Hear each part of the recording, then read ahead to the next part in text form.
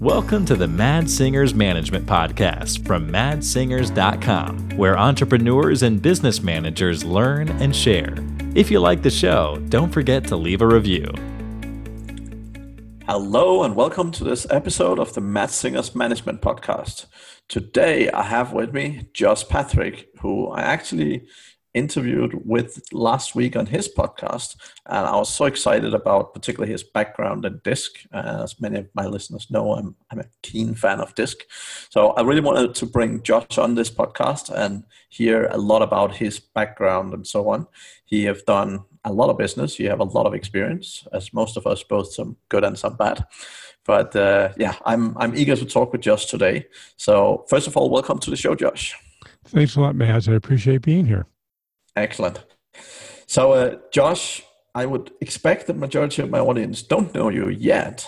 So do you want to blow them away and tell them a little bit about who you are? Sure. I'll give you a little bit of my background. I'm 66 years old, starting business in 1976, where I had a part-time person with me. That was a business that was the food service business where we fed people who worked in factories. I grew that business from one part-time employee to 90 full-time employees with 4 branches. Ran it for 20 years, sold it in 1995, made every mistake you could possibly make along the way. Learned a lot from that stuff. Realized I had no business background, and my father was not the best business teacher in the world. So I had to learn stuff. So I started reading books and taking seminars and realized early on that if I really wanted to learn something, just volunteer to teach it, because I had to go out and learn it so I could teach it. So I started doing that, and that actually worked out pretty well for me. Sold the business in 95, went into the wealth management business. My natural market was blue-collar, privately held businesses, and that's the group I've been servicing since then. And over the last 22 years or so, I've been working on strategies where we can help private business owners create excess cash in their business. And it really comes down to how good of a manager are you, and how good are you at managing the processes that happen within a business. So, management, in my opinion, is really the key to having a great business. If you don't have good management, you can't have a great business. Otherwise, you have a great hobby.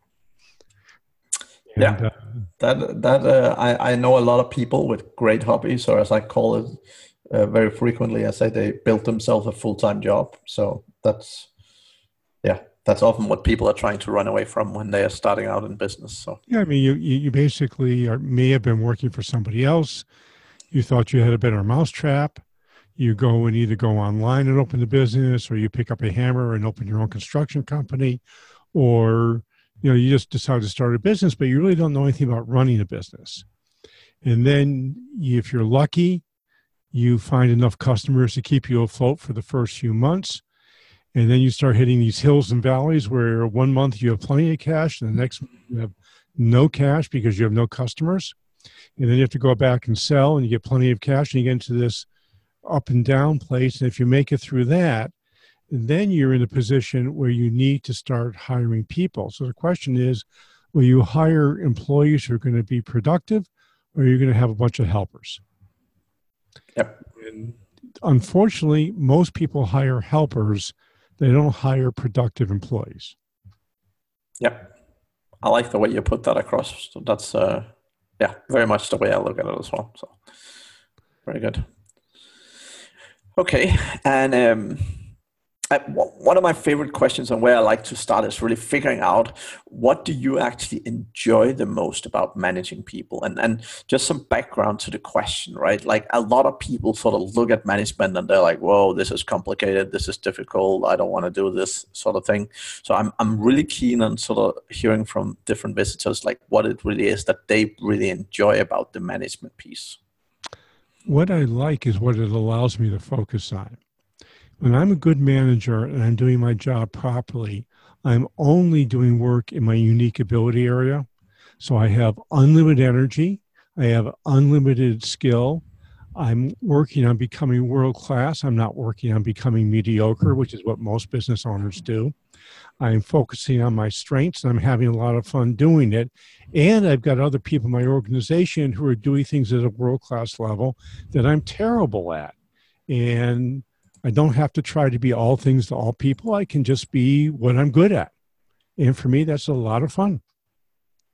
Yep, that sounds about right, and that's very much the way I like to look at business as well, and really, particularly in the sense of making sure that you really like get away from the stuff you hate, right? Like one of the key things that I always focus on in the beginning is really make a list of what to get rid of first, and personally in my life, it's always sales and marketing because that's what I kind of suck at, and. I either partner my way out of it or I hire someone to do it just because I really have very little joy doing it. So, yeah, well, that makes sense. It's one of the things I do with people is I ask them to write down every activity they do in their business for 2 weeks. And then I ask them to go back and look at that list. And I'm going to actually add whether you enjoy it or not to my analysis. But what I really want them to do is write down, if I was to hire somebody else to do this particular activity, how much would I have to pay them?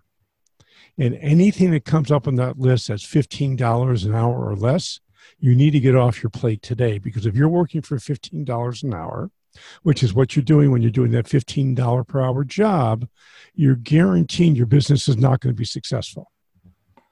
You're at least doing your best, the best you can to make sure it doesn't get successful. Let's say it that way.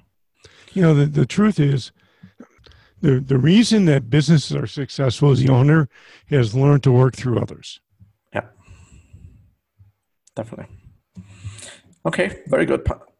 And next up, what's sort of the biggest challenge that you have had from a management standpoint that you have overcome, and how did you sort of get through that? That's a big question. It's a big question. I think the same the challenge I have is the same for the vast majority of business owners, which is learning how to delegate. I mean, if you look at, this is in the U.S., there's 28 million businesses in the United States. Only 150,000 of those businesses do more than $10 million in sales. 22 million of those businesses have no employees at all, which means the owner is doing everything. And the reason they're doing everything is that they've not learned how to delegate. And delegation is something that's hard to learn. It takes time. Nobody does it right out of the box, but once you learn how to do it, it's the magic sauce that allows you to grow your business. Yep. The way I learned about this was I had a business. We grew really fast in the first couple of years. The business was completely out of control. I ended up going to one of those New Age seminars, and I learned at that seminar, the problem in my business wasn't my employees, which is what I thought it was. The problem in my business was me and the way I interacted with my employees, because I always would blame them or justify my actions when they did something wrong, and then I would scream at them. And that never gets good reactions. So I went back, I stopped screaming, I stopped blaming, I stopped justifying. I started being personally responsible for what was going on in my company, and I started asking questions instead of telling people what they did in a pejorative or a looking down manner. That sounds like a really good place to start. So how long did you feel that it take you? Like, was it literally you walked into the seminar and life was good after that? Or how long did you feel it sort of took you to at least master it or become somewhat decent at delegation? Well, I got somewhat decent probably in about a year, but to master it took me 3 or 4 years. And I would make some progress, I would fall back, I would make some progress, I would fall back, I would make some progress and fall back. And then I got to the point where I actually would tell myself the truth. And then I got to the point where I would let other people tell me their truth. And that's when I finally became a good delegator, when I got to the point where I would let people tell me their truth and I would listen to it, and I wouldn't tell them they were wrong. I would just listen and say, how can I apply that to what I'm doing today? Excellent. Now, one of the things I love doing, Josh, is really when obviously hiring great people is excellent, but when you have a team of great people, really identifying the cream of the crop, like sort of tomorrow's leaders, tomorrow's promotions, and so on. Do you have any good framework or any particular system you use to do that in your business? Yeah, I do actually. I have a really good, I have what I consider a really good hiring system. And I also want to go something, the vast majority of the people we hire are not going to be the stars of tomorrow. They're going to be the team. A lot of times I use the metaphor of a professional football team. And I once was at the Patriots training place, and their vice president player personnel gave a talk on how they thought about their team. And that was when Drew Bledsoe was their quarterback. So this was a long time ago. And he said, look, we have 2 or 3 people who we are not going to lose no matter what. Drew Bledsoe, and there was a defensive guy, I forgot who else it was. And so we're going to do whatever it takes to keep these people. We're just not going to lose them.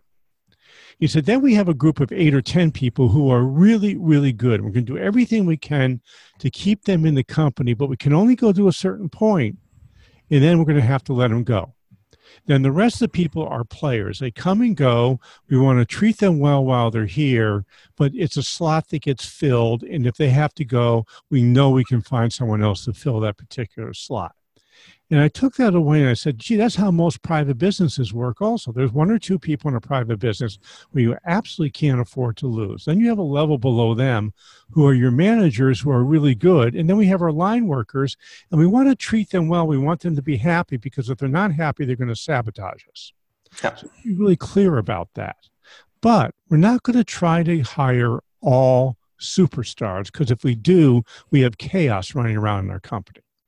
Yep. So the methodology that I use to hire the right person for the right place, which I, became Jim Collins, right person, right seat, is we start with values. And any company that hires, most companies hire for technical skills, and they never think about the values of their company when they hire. Technical skills should only be a screening mechanism. It should not be a decision point. A technical skill means you get into the hiring process. You don't get into the hiring process. It doesn't mean we hire you because you have the skill, because all the people you're interviewing are going to have the skill. And then we get into values. And values, in my opinion, are the most important thing. So you need to spend time establishing what your core and aspirational values are in your company. And a core value is something that you do all the time. And aspirational value is something you want to be making to a core value at some time in the future, and you're on the road to getting there. And you want to be honest about which one is which.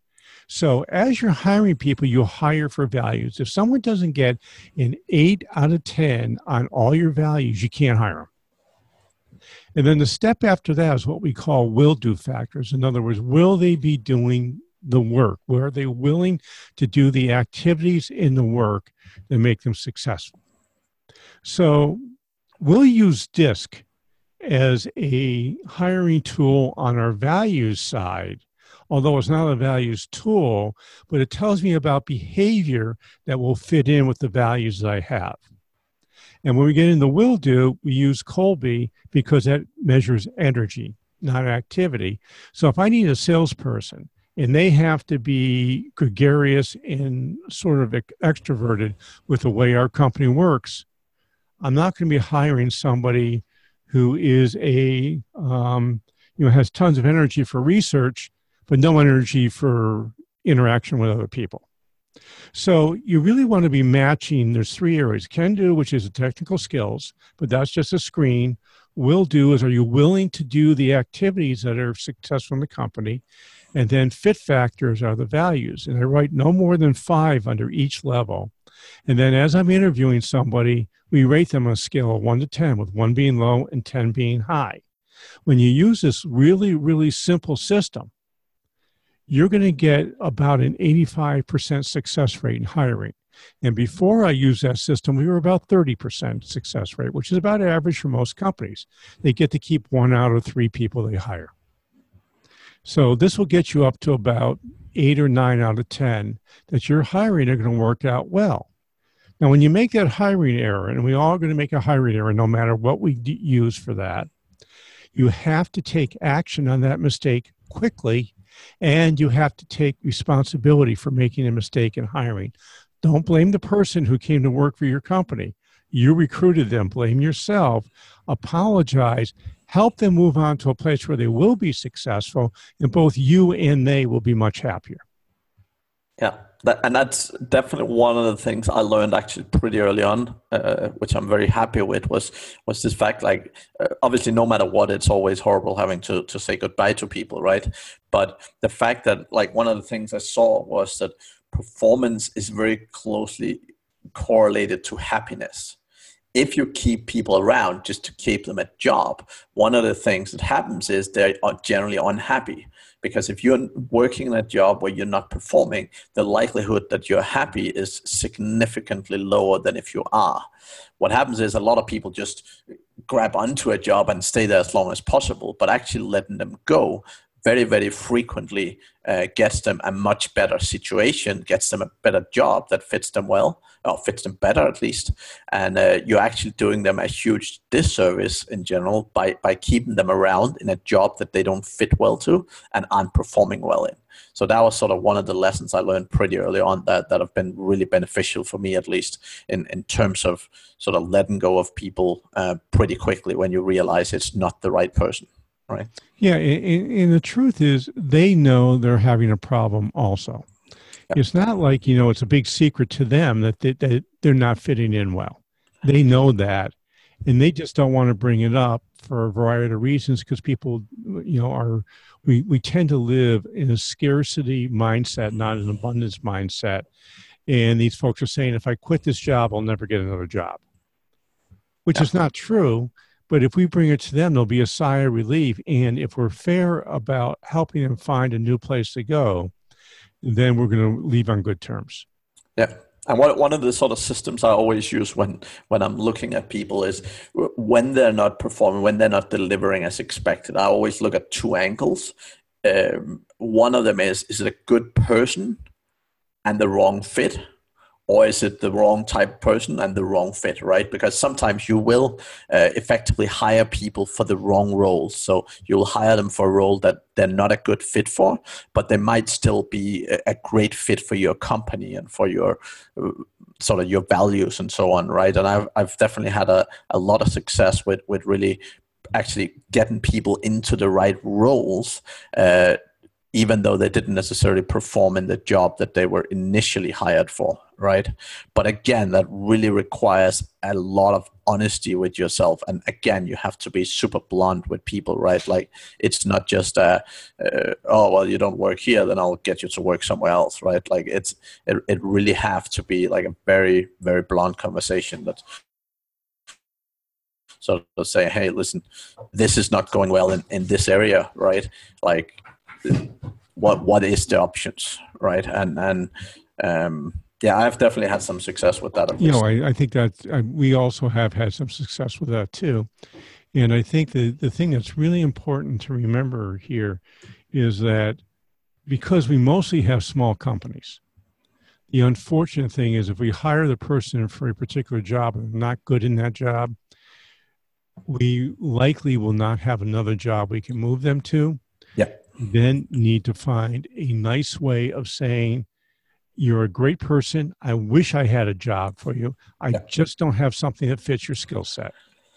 And actually that can be dangerous as well, because sometimes you're like, wow, that's a great person. Let me fit them into something else. And if you don't actually have a need for that role and there isn't a good business justification and it doesn't make sense. I've definitely seen company getting hurt by that, where they're desperately trying to hold on to good people, but it didn't really justify having them do something else, right? Where they try to hold on to them anyway. And that 100% agree with what you're saying. Like you need to be very, very clear. Is there an actual requirement to have this person around? Yeah, absolutely. So also one thing that I just picked up on, that, as you said, with sort of the success rate and so on, right? Like, one of the key things for me is always your screening process. Like, I really look at recruitment as sales, right? And I think where a lot of companies go wrong, right, is like, if you, let's say you pick out 10 candidates or 20 candidates, right? The better the screening process you have is, the bigger the likelihood that you'll get a good person. right? Because if you're interviewing 10 people and 1 out of 10 is potentially really good, if you can make that number 4 out of 10 or 6 out of 10, your likelihood of getting a good person is significantly higher, right? So I always work a lot with my client on making sure the sort of initial piece of the process, it really get a lot of candidates in, but really able to screen to improve the odds, right? Yeah, absolutely. And one of the ways you can do that is how you write your ad. I tried an experiment recently where instead of writing a lot about the job, I wrote a lot about our values and a little bit about the job. And the number of applicants I got and the number of quality applicants I got was mind-boggling. I mean, this is in Burlington, Vermont, where our unemployment rate is under 3%. It has been under 3% for a zillion years. And we were hiring a part-time person getting paid $17 an hour, not a high paid skilled job. And we got a bunch of terrific people applying for the job. And I think it was a result. In fact, I did ask this to people. I said, what made you apply to us? And they said, what you wrote about your values. Yeah, and I think that's really good. I mean, when you write a job ad, right, like one of the key things I always think about is if you have a person sitting in front of you and they say, oh, I'm here because I need a job, right? You have the wrong person. They have to be there because they want your company. Like they want to work for you. You have to have sold them on either your values, the business. Like you have to have sold them really on you are the company they want to be with, right? Like they have to, you can't just be, well, whatever was top of the stack, right? You have to put yourself in a situation where they pick you and they want you specifically, not just anyone, anywhere. Kind of thing. Yeah, and right, Madsen, you also want to make sure that your listeners are aware. This is not just for people who are going to sit in the office next to you. This methodology should be used for your virtual assistants because you want to make them part of your company and not just be somebody who you call up to do a project once in a while. And it should be with your outside paid advisors. Everybody who interacts with your company should go through a screening process that makes sure they're the right person and they're the right place to do the job that you want them to do, whether they're a full-time employee next door, a virtual assistant, or a consultant, including your accountant and lawyer. Yep, I totally agree. So what's one of the things, Josh, or what generally do you do when you're managing a company and you have managers within that? How do you make sure they deliver well? Because one of the things I see is, again, people bring in people and quite often pretty good staff who are given management responsibility, but somehow they're not very effective at getting the best out of them. So what sort of process or what do you generally do to try and make sure your managers get the most out of the responsibility they have? Well, I do several things. One is I attempt to have every manager have their own profit and loss statement. With today's computer systems, it's really easy to set up divisions all over the place. And you can set up a division for every manager that they're actually managing a P&L. And the second thing is the conversation that we have with our managers. I'm a big fan of Stephen Covey's system of using big rocks, where they have a big rock every quarter, and every 2 weeks, every 3 weeks, we have a review meeting around the big rocks to see, are we on track, are we off track, and if we're off track, what do we need to do to get back on track? And if the stuff is project-based, which much of it is, I want my managers to be learning some sort of a efficiency system, whether it be lean or the theory of constraints or agile. I tend to like agile above all the others, but I'm not going to say you can't do that. The problem with lean is it's developed for Toyota. And unless you have a couple hundred employees, you're not going to have the resources to do it right. The theory of constraints actually for many of your listeners is the best because I call that whack-a-mole for business. Yeah. Essentially, the theory of constraints, you're waiting for a problem to pop up, you fix that bottleneck, and you wait for the next bottleneck to appear, and you fix that. It's a really simple improvement methodology, but it's a methodology, and most of us don't have one. We just kind of blindly ping off things without having any system behind how we're going to improve. Yeah. Okay, excellent. I like that way of looking at things.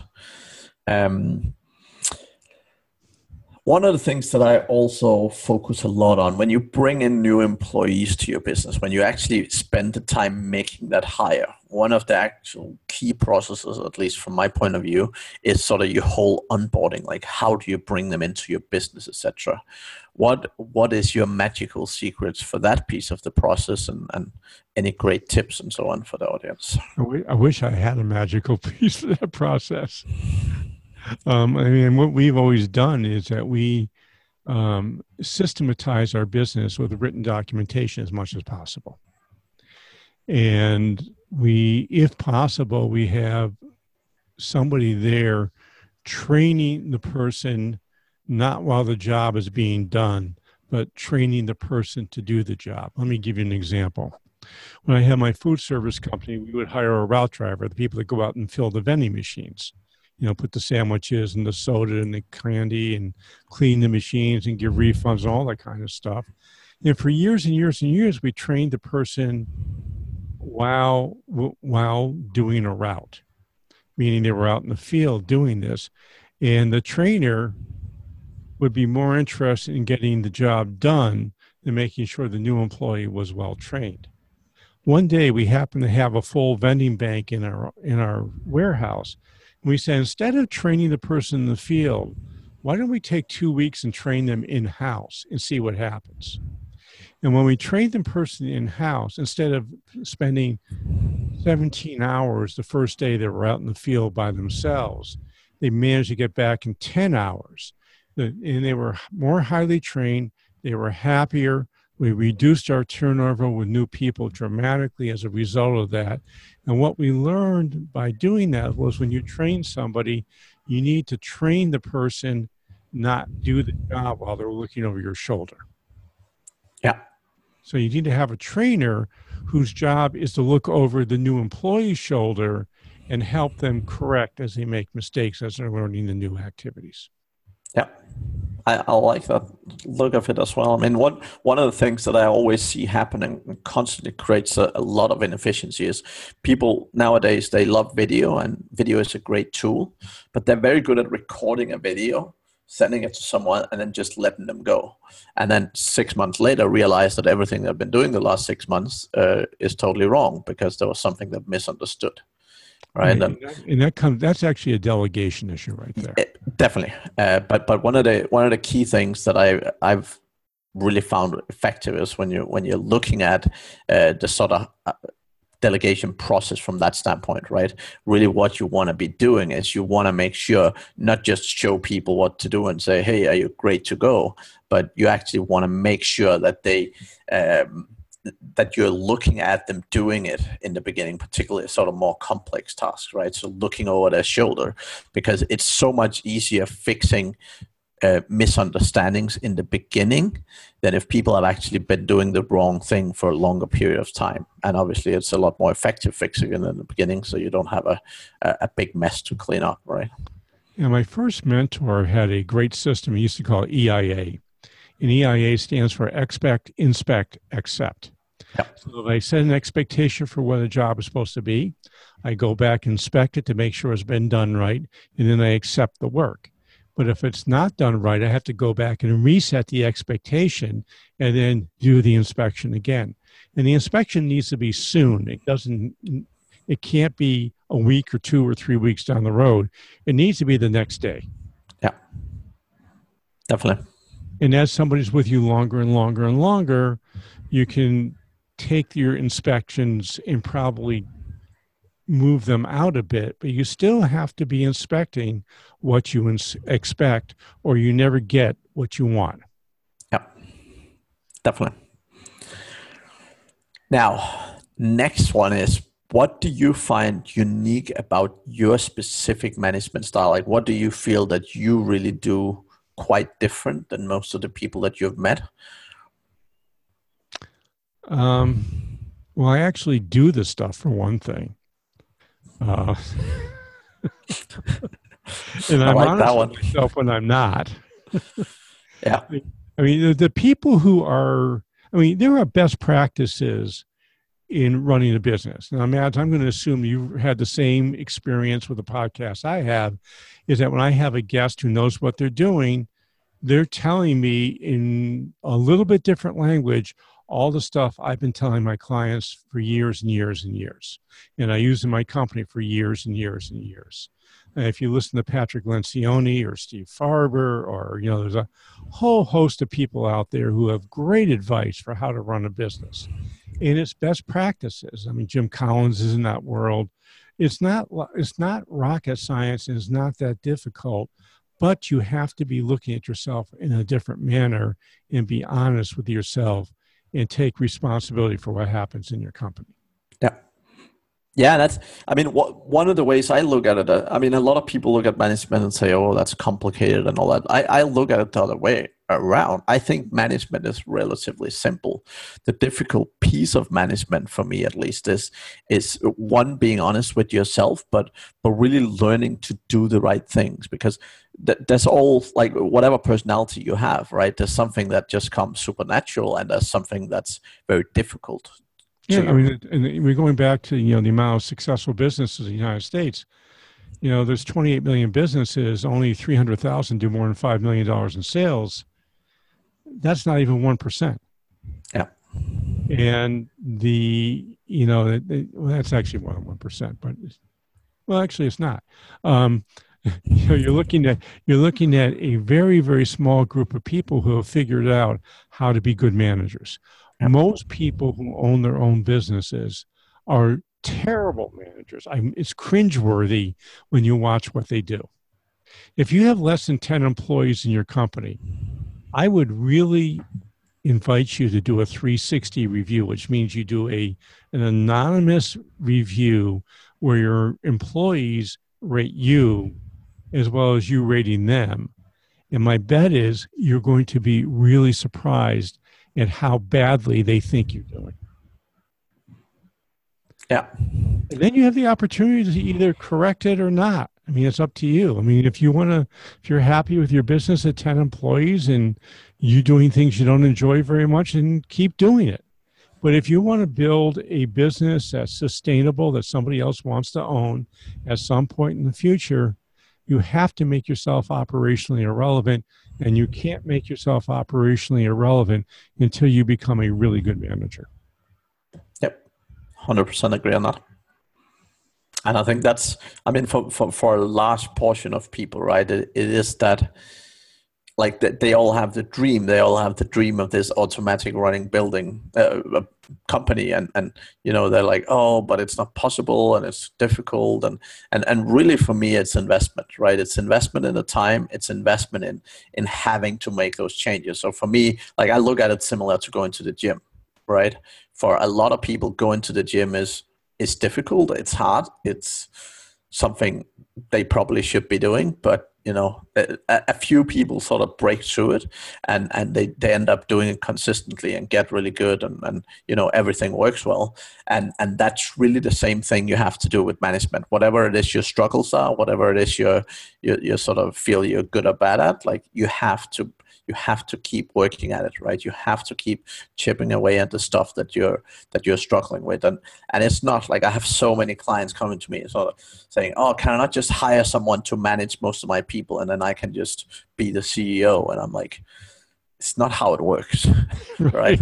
It's not like, yeah, don't get me wrong, having a good operations manager is beneficial and it's helpful, but like, if you want to be the CEO, I mean, if you sort of say, okay, I don't want to manage people, I want to hire someone to do the CEO role, that's sort of a different angle. But if you want to be a business owner, game. I mean, you know, essentially, if you're hiring a rent-to-see, whether CEO, CMO, CFO, CIO, you're hiring somebody to help you with strategy. Yep. If you're hiring a operations manager, you're hiring somebody to implement the tactics in your business. But you still have to be managing what those tactics are. Yep. And you going back to the beginning of our conversation is, how do you know what to do and how to delegate it? Well, make a list of the things you're good at and the things you're not good at, and be honest, and find someone to do the stuff you're not good at, and spend all your time focusing on how you can become better at what you're good at. Yep, definitely. You know, I tell people all the time, I want to be world class at what I'm good at, and I never want to do anything I'm bad at because it's no fun. Yep, 100%, spot on. Yeah, 100%. So, again, another favorite question of mine. I have a lot, apparently. So we all aren't perfect, right? And one of the key things that I always talk about with my clients is some of the struggles I have, because even as a management coach, like, I make mistakes all the time. Yeah. The benefit by sort of knowing and sort of understanding a lot of the theory behind it is the fact that you actually caught onto it a lot faster, and you're like, oops, I did the wrong thing here. And what I would say is, like, everyone makes mistakes, right? So what's one of the things, even though you've been running businesses for a long time, what's one of the things that you still feel you trip up in once in a while? What's one of the sort of key challenges that you feel you're still working on improving? I just made it. I just decided I made this mistake about 10 days ago. And it's a mistake I've made over and over again. Someday I'll stop making it, but I made it. And the mistake very simply was, I was on a podcast with somebody who's very famous in the wealth management world. I had lots of people in the wealth management world call up and say, I want to learn how you work with private business owners. And I really don't have a lot of energy with teaching other advisors how to do this, because I've tried it in the past and it's never worked out very well. So where my passion really is working with blue collar business owners and helping them create great businesses. So I allowed myself to be sidetracked from developing an online course I'm working on, which will help blue collar businesses figure out what they need to do, become, from what I'm calling cracking the cash flow code, which is to have enough cash to fill the 4 areas of business that are important. I allowed myself to be taken off on this side track of developing a course on how to train other people to do this. And I can do it, but I had no passion about it and I was hating it. So I finally said, you know something? I really don't want to do this after all. I'm going to dump all the stuff in the basket, and I'm going to go back to working on my blue collar project, which is what I've been working on for the last 10 days, having a lot more fun doing it and saying, now I'm doing something good for the world, not something which is just going to help other people make a bunch of money. Yep. I love it. And I mean, that's one of the key things for me with the sort of self-management and discipline.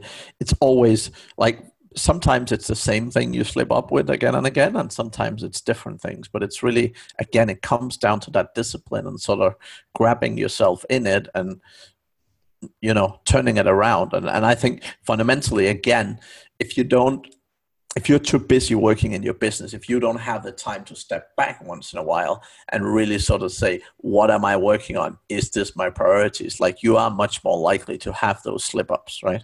Well, yes and no. I mean, it took me maybe 15 minutes of thought to say, this is not working.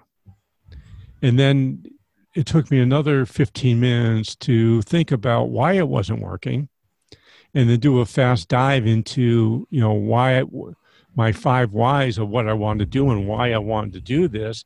And I realized that very rapidly that the what, which is, you know, putting together this online training program, was for the wrong group. So, you know, I have a process I call the stage 2 decision process. And it goes what, why, what, who, how. We start off with a postulate, which is what we want to do. And then I dig down into why 5, 6, 7 times to say, what's the core reason around this what? And I go back and revisit the what it is I want to do. And most of the time it changes, because I find a more elegant way to get to where my why will get me to. And then after I do that, I say, okay, who do I need to help me to make this into a success? Because we never do anything by ourselves. And after I've done that, then I get to what most people start with, which is how. Most people, when they make a decision, they start with what it is they want to do. They immediately go to how to get it done. And then they work on it and they put all this effort into it. And they won't give it up because they put all this effort into it, which is called sunk costs. And they end up spinning the wheels for years. Well, by me using my methodology, I quickly made an experiment, realized it was the wrong place to be, and did a pivot. Yep. And that's what you need to do to be successful in business. Definitely, and yeah, I mean, definitely. I learned the whole asking the why question a lot of times. I learned that from Six Sigma as well, right? Like it was definitely a very, very powerful method too. Yeah, it comes from. It actually comes from W. Edwards, W. Edward Demings, and it's an integral part of the Toyota production system, which is lean. Yep. So in Six Sigma is a came out of lean, and you should not do Six Sigma unless you have an advanced degree in math. I've found a lot of reasons not to do it, but and then you shouldn't do it anyhow. I mean, unless you're Motorola, forget about it. Yeah. Yeah, no, I mean I used to work corporate, obviously, with companies like IBM, etc. So very large scale businesses where it made sense, and there was definitely some good examples where it really made sense to do it. But again, just like everything, it became one of these processes that, oh, it sounds cool to do it, let's do this Six Sigma thing. So again, instead of first sort of analyzing the benefits and opportunities and so on, it became more like a, oh yeah, I want a certification, this thing, let's do this project, right? Rather than actually really analyzing if it makes sense. Into your group, I'm going to bet you have a lot of listeners who have read the E-Myth and say, I want to adopt the E-Myth. And unless you're an engineer, I would highly discourage you from adopting the E-Myth. What I would encourage you to look at instead is Traction by Gino Wickman, if you want to use a system. Because Gino's system is simple, whereas the E-Myth has 9 zillion moving pieces. And one thing most entrepreneurs I know is they're not very detail-oriented. And unless you're detail-oriented, you're not going to use the E-Myth because it was designed by an engineer for engineers. Yeah. So you want to use the right tool, which is essentially what I'm saying here, is make sure the tool fits with what you're going to do. One of the reasons I like the theory of constraints, which is the simplest of all the process improvements, is that it's so simple, I can explain it to you in 3 minutes and you know what to do. Yeah. Yeah, that's good. The next simplest is Agile, which now is being adopted, by the way, by the biggest companies. You might notice that if you have to restart Chrome about every 2 weeks because Google has rolled out a new upgrade, which they don't tell you, but you have to restart because none of your the things you put in there don't work anymore. And what it is that they're producing a new product with an upgrade every 2 weeks. And that system will help you go really, really fast. I tell my contractors all the time, like if you build a house, use Scrum to build the house. You'll go a lot faster. You have an unfair advantage over all your competitors by doing that. And I look for unfair advantages all the time. That's my sort of thing. That makes a lot of sense. Yeah. Okay. Very good. Very good, Josh. Cool. Now, just before we wrap up, any kind of tips, tricks, amazing resources, etc., for all the entrepreneurial listeners that you can think of that you haven't shared already? Well, I think that the biggest challenge I see with small businesses, with startups, whether you're online or in the physical space, is understanding your marketplace and going through a process to do that. There's a book by my friend Michael Port called Book Yourself Solid. And I like the illustrated version because it has all the exercises that are written out in there. It's about $20. You buy it and go through it. You're going to have a really clear sense of who you should be selling to, how you should be selling to them, and the methodology you should be using to stay in touch with them. In my opinion, The most important thing you can do when you start a business or you have a small business is get enough customers paying you enough money so you can get a paycheck every week. That's your first goal in business. Paycheck sounds good. Paycheck sounds good. I call it paychecks happen every week. Yeah. And it's one of the stages in our success path for cracking the cash flow code. Yeah.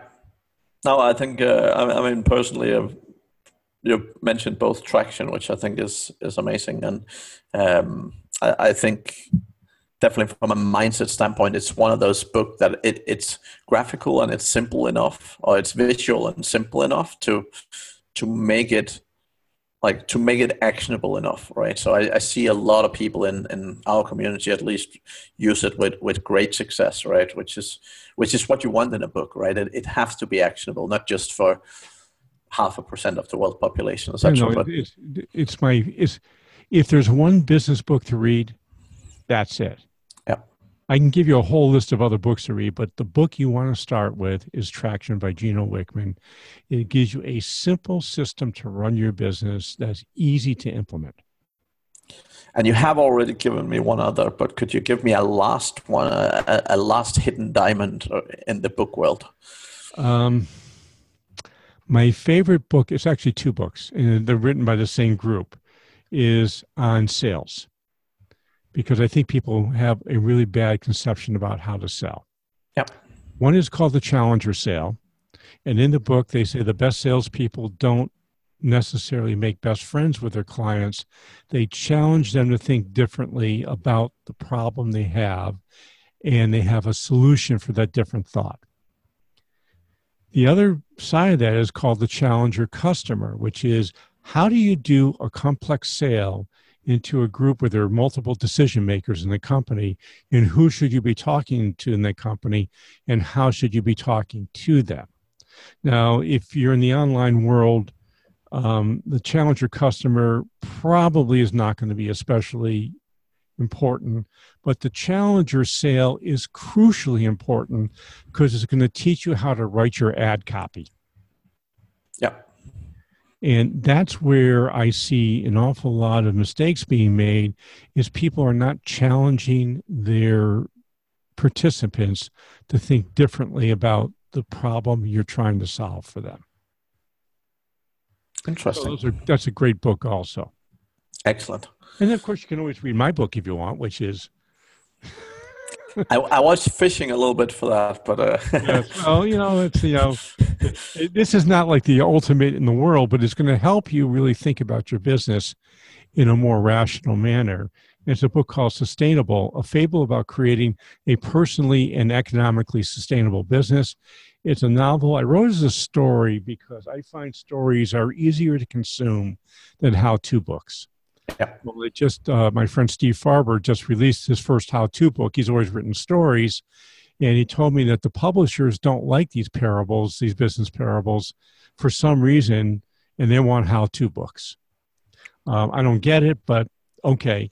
Because I think the most effective writers are people like Patrick Lencioni and Steve Farber. And, those people have written stories that you can say, I identify with the characters, and I'm going to do something based on that. Yeah.